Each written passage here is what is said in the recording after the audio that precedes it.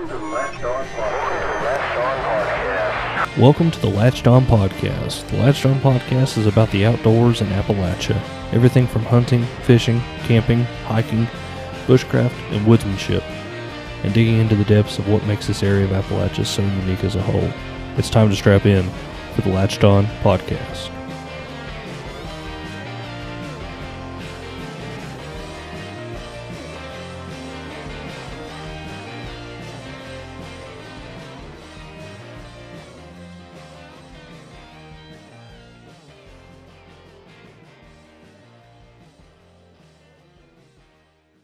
Welcome to an episode of Latched On Podcast. I'm here with Zac again. This is your host, Andrew. We're going to talk about something that I recently started doing regularly. I think Zac's going to do it first time this year, and we're going to talk about the joys of spring turkey hunting. Oh, yeah. So how excited are you to try turkey hunt for the first time? Oh, I'm pumped up. I love the pursuit of any animal, and I've always focused on whitetail deer hunting, but just after researching and looking into turkey hunting, I'm just absolutely pumped up. Watched a bunch of YouTube videos about turkey hunting. Absolutely. I've watched don't want to admit the amount of hours I've probably put into turkey hunting videos in the last 3 weeks. I think it was in November, in the middle of deer season. My buddy Tanner, he's a big turkey hunter too. He sent me a video and he said, "Hey dude, the hunting public hunted up at Pound Lake. That's where we were. We were hunted. We muzzleloaded deer hunted up there opening day. 3 days later, he sent me that video, and I'm like, "Oh crap, we were just there, literally at that same spot." And down the rabbit hole I went, just turkey hunting videos all the time, and I'm like, I cannot wait. Yep. For spring turkey, and it sounds almost sacrilege to me, and this is just me. I don't prefer it, but I enjoy turkey hunting more than deer hunting. Yeah, I mean, a lot of people have told me that, so I don't disagree with a lot of people on that. I don't know if I'll be that, but I know I will enjoy it. But a lot of people just like it because that odd chase where you actually get to communicate regularly with the animal. And I've never elk hunted, but I would akin it to that. It's dubbed poor man elk hunting. Yeah, that's what Western guys call turkey hunting, poor man elk hunting. And that's dudes that have elk hunted before. Well, you're right. I guess, it makes pretty good sense because I'm not good at turkey calling at all. I'm horrible at it. My wife's uncle, he can make a chicken purr with his turkey calls. That's awesome. But I can do a slate call and a glass call, box call. I can do all that stuff. The mouth calls are my weakness. So let me tell you how I got good at a mouth call, and this is terrible. So in high school, I was just a deer hunter, but the diaphragm calls started Kids, stop listening right now, just in case. Yeah, the diaphragm calls started getting popular, and you could buy them. They're only at the time, they're probably only $4 or $5 a piece. They're only up to $7 now, depending on what brand you get. The ones at Walmart. I bought one and learned how to use it, and I would take it to class and put it in, and I would torment my teachers because they couldn't tell where it was coming from. Whoa. Which teacher? I don't even remember. Don't even remember because we went to the same school. You were just a couple grades below me. So I'm trying to think. I couldn't remember I did it to about every one I probably had. It was to the point where I would have been suspended. They were so mad, I would have been suspended, out of school, because I had them so upset. Well, if one of our school teachers is listening to this thing, just know it was Zac. Yep, it was me. The statute of limitations is definitely up on that. Yeah. So we had a guy come up to the property, and you saw it when you came in. He logged the property. He's a big turkey hunter, and he actually gave me 2 diaphragm calls from Cane Creek calls and Jenkins. Yep, he's right over the hill here. Right over the hill, and I tried his initiate beginner's turkey call. Easiest turkey call I've ever called on. Oh yeah? Yeah. It sounded like I didn't even have to really try. Okay. And it made a pretty good, a little turkey yelp. Yeah, that guy over in Jenkins, I can't remember his name off the top of my head, but Cane Creek Calls, he's been making calls for almost 30 years now. And he's not like super known. No, he is in our area just because he's so local. But yeah, his stuff is just as, I mean, I'd go as far as to say, and this is coming from somebody. So I work with a guy. He is a diehard turkey hunter and has been his entire life. Mm-hmm. And I talked him into this year where I've never been turkey hunting. He's actually going to take me on opener. Mm-hmm. And he is like, this guy can call like I've never heard people call before. And he had, I mean, he just pulled out boxes and boxes and bags of just box calls, slate calls, glass calls, diaphragms and everything. And he had mentioned how he's used Cane Creeks for 20 years and he loves them. And they get up there just as good with the zincs. And, you know, everybody's tried a Primos, and I'm not down in Primos in any way, but that's just your Walmart. You know, that's what every Walmart in America carries. You get Primos, Woodhaven, stuff like that. I got a couple of them. Mm-hmm. And like I said, easiest call I've ever made a call on. Yep, and it's a Cane Creek. It's a local. And it's a local guy that just started his own little company in Eastern Kentucky. So if somebody big just noticed that, he'd explode. Yeah, but maybe he just likes staying maybe he likes being a little hole in the wall and just supplying local regional people, and that's totally fine. Yeah, he still supplies Cold Guard. As little stuff as they have now. They have a few of his diaphragm calls in there. And I haven't been to Cold Garden forever. They have turkey load. Anybody local that's listening, they do have some. I want to say they're Longbeard XRs for 3.5 inch and 3 inch 12 gauge. See, I actually have a guy at work. He loads shotgun shells, and he loaded me 10 turkey loads. You need to. I patterned them a couple weeks ago, and they patterned really good. Okay. That's what I'm talking about. So this is going into the gear nut over here.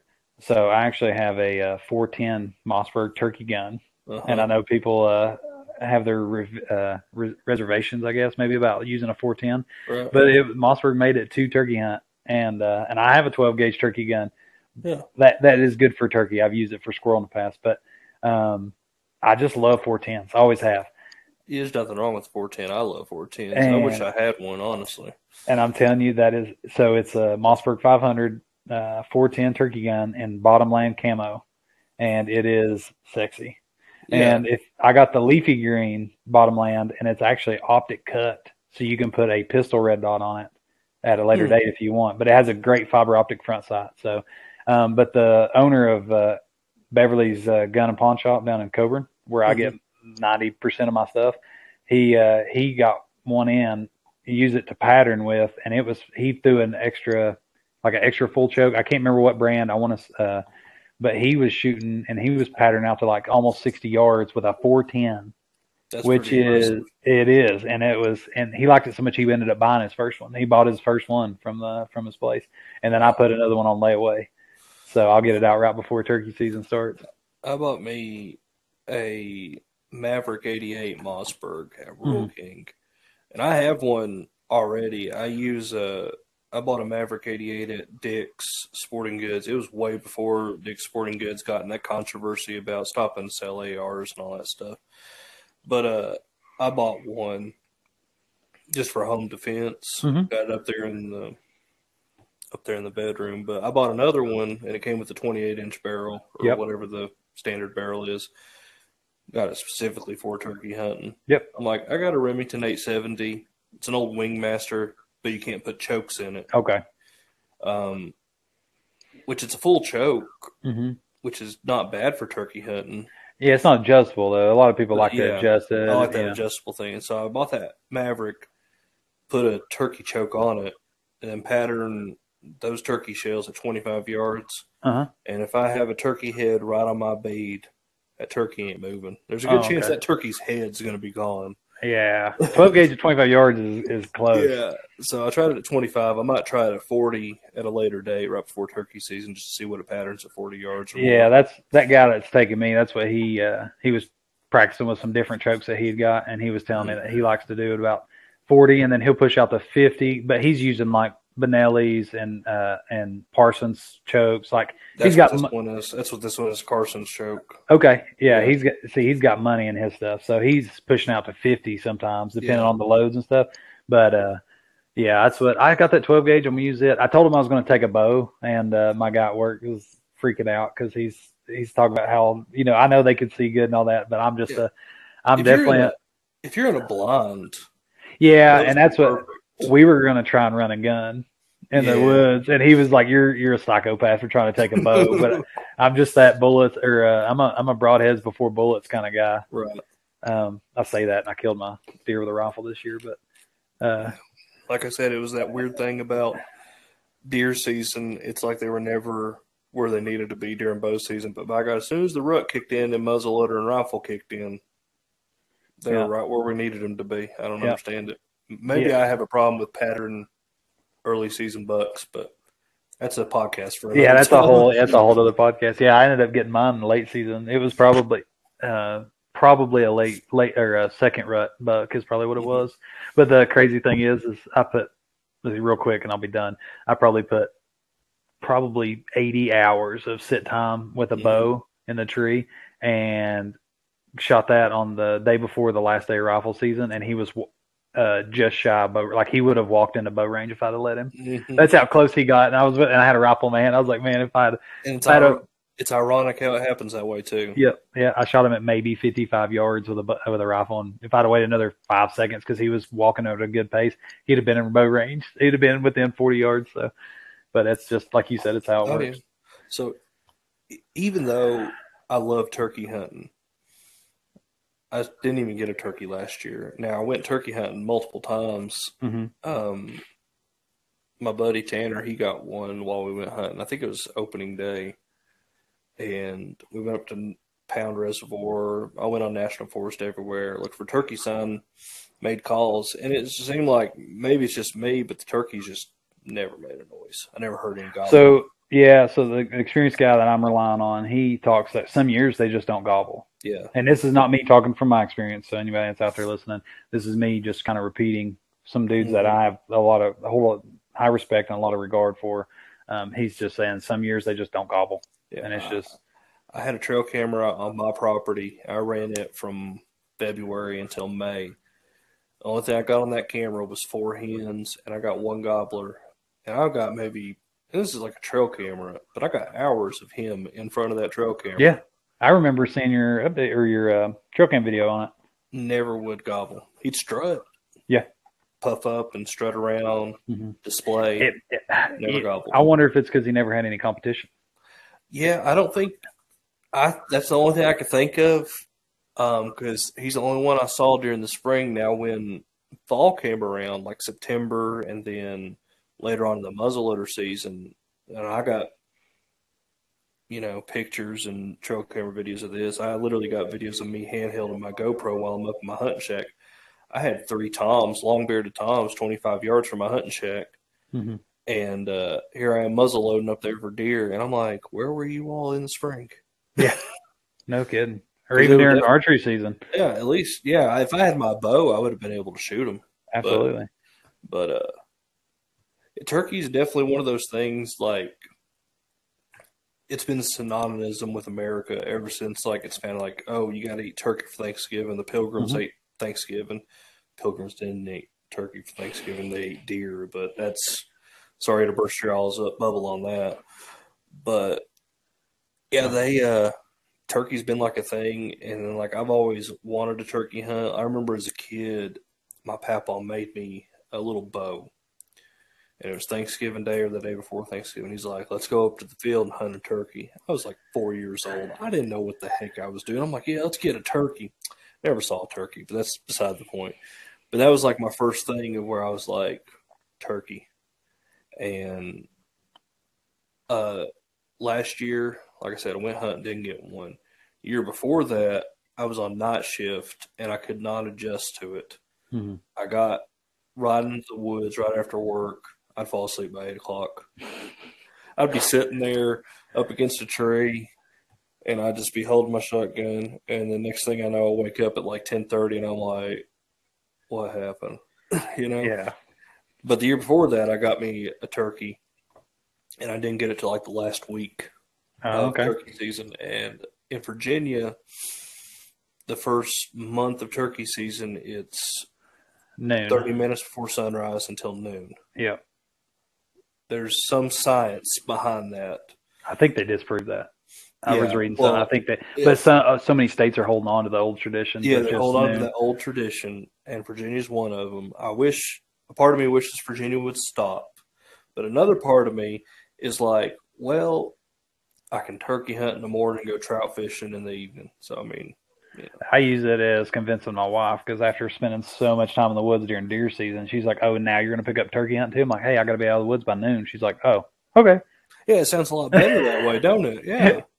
Yeah, so she probably wishes they do that for deer season too, but I'm glad they don't. But it's like I'm stuck on it for only half a day, honey. I'm the same way with my wife. Like, I'll tell her. I'll go in at 4:00 in the morning. She's like, "Well, how long are you going to be?" And I'm like, "Well, it's over at noon." So, yep. Yeah, I'll be walking out by then anyway. Yeah, I'll be at least at the house by 1. And they're like, "Oh, that's not too bad. You're going to bring lunch, or I'll have lunch ready for you." And it's like, there we go. Just roll out the red carpet for me, why don't you? Yeah, that's what. No, I just after like you and a lot of my other friends that do turkey hunt, and I got a good buddy at work, and he's a pretty diehard turkey hunter, and I'm getting him into diehard just archery in general. So we're doing a trade off. He's been showing me a bunch of turkey stuff, and he just ordered a bow, and I've been kind of guiding him on the archery side of things. So we're pretty excited for that. But let's see what I was going to hit about the turkey stuff. The getting new calls, because even though I used to be good with a diaphragm, messing with my high school teachers, I hadn't done one in so long, so I had to buy some. And of course, I didn't have those ones I had then. And practice with them is a big thing. I was going to tell everybody. As soon as deer season's over, I start diaphragm practicing. I get on YouTube. Mm-hmm. I'll watch a little refresher instructor video. Yep. And techniques, and then I'll listen to actual turkeys yelping. Yep. Just try to get as close as I can to that sound. And that's what I've watched videos, and then, like I said, talking to the people that my turkey hunting mentor, he said you'll hear the worst sounding turkey ever and think it's just some dude calling like just awful. He said it's actually a real turkey. He said and then you'll be walking through the woods and hearing the best sounding hen you've ever heard, and you walk up and it's an extra human. He said the turkeys are just like humans. Some can sing and some can't. So don't always think you have to be the best turkey caller to call in turkeys, because they can sound just as bad as we can.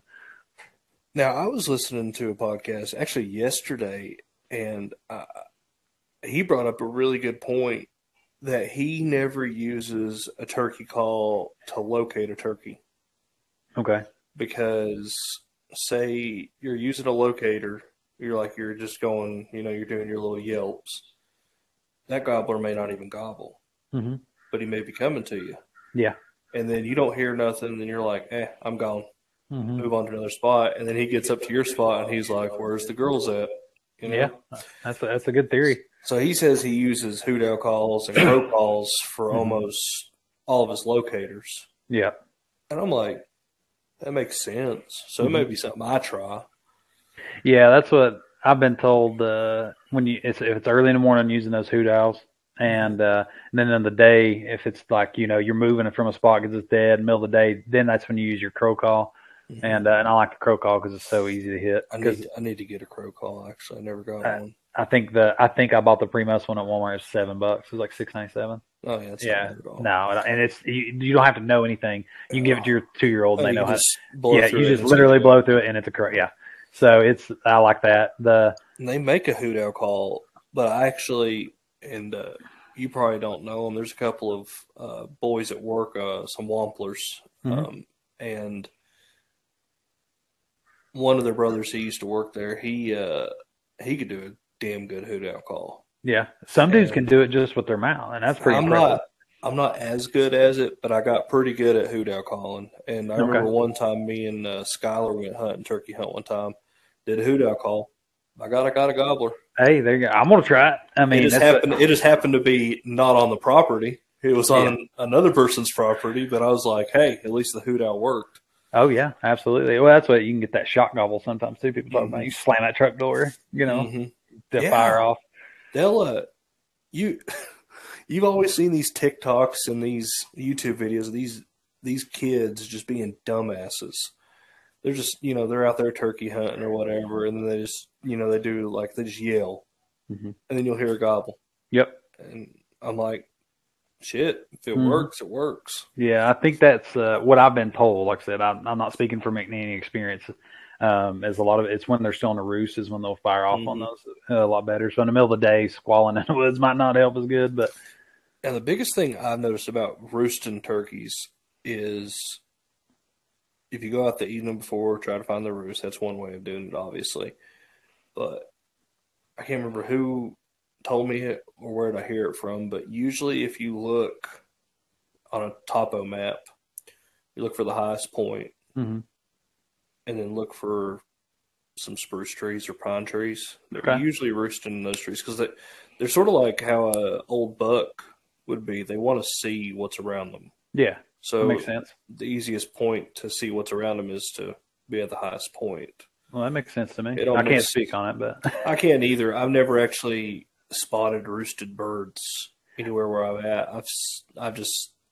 So I can do one that does back up your thing there. So I have a super small piece of property that I can hunt.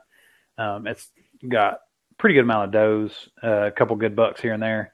But I was actually early season scouting. I think it was like September because it was before deer season. I walked up to the top. It was actually probably the second highest peak on that property. And the other highest peak was on the other side of the property. And it's only about 30 something acres. So, but there's a old oak up there and it's the biggest oak tree I've ever seen in person. Like on just in the wild. Like I've seen the one in another state that was like a monument thing, but it's enormous. Like, and it has a bunch of like gnarly limbs sticking out of the top that are literally as big as regular tree trunks. Like regular size oak trees is the limbs coming out of this tree. And yeah, it's huge. Yeah. And I thought I was getting attacked by Chinook when I was deer scouting because I wouldn't even think about turkeys. And I walked right under that tree because it drops a lot of acorns. And that's what I was up there looking for and seeing where the deer were moving through and feeding and stuff. And they come out of there. It was the sun had already went behind the horizon. I was up there right after dark, just looking around with my light, and they come out of that tree and they were roosted on the highest point in a big gnarly tree with all kinds of good limbs on it. So that makes sense. So that kind of makes me think, yeah. And they had something to eat too. So as soon as they flew down, they had the acorns, right there.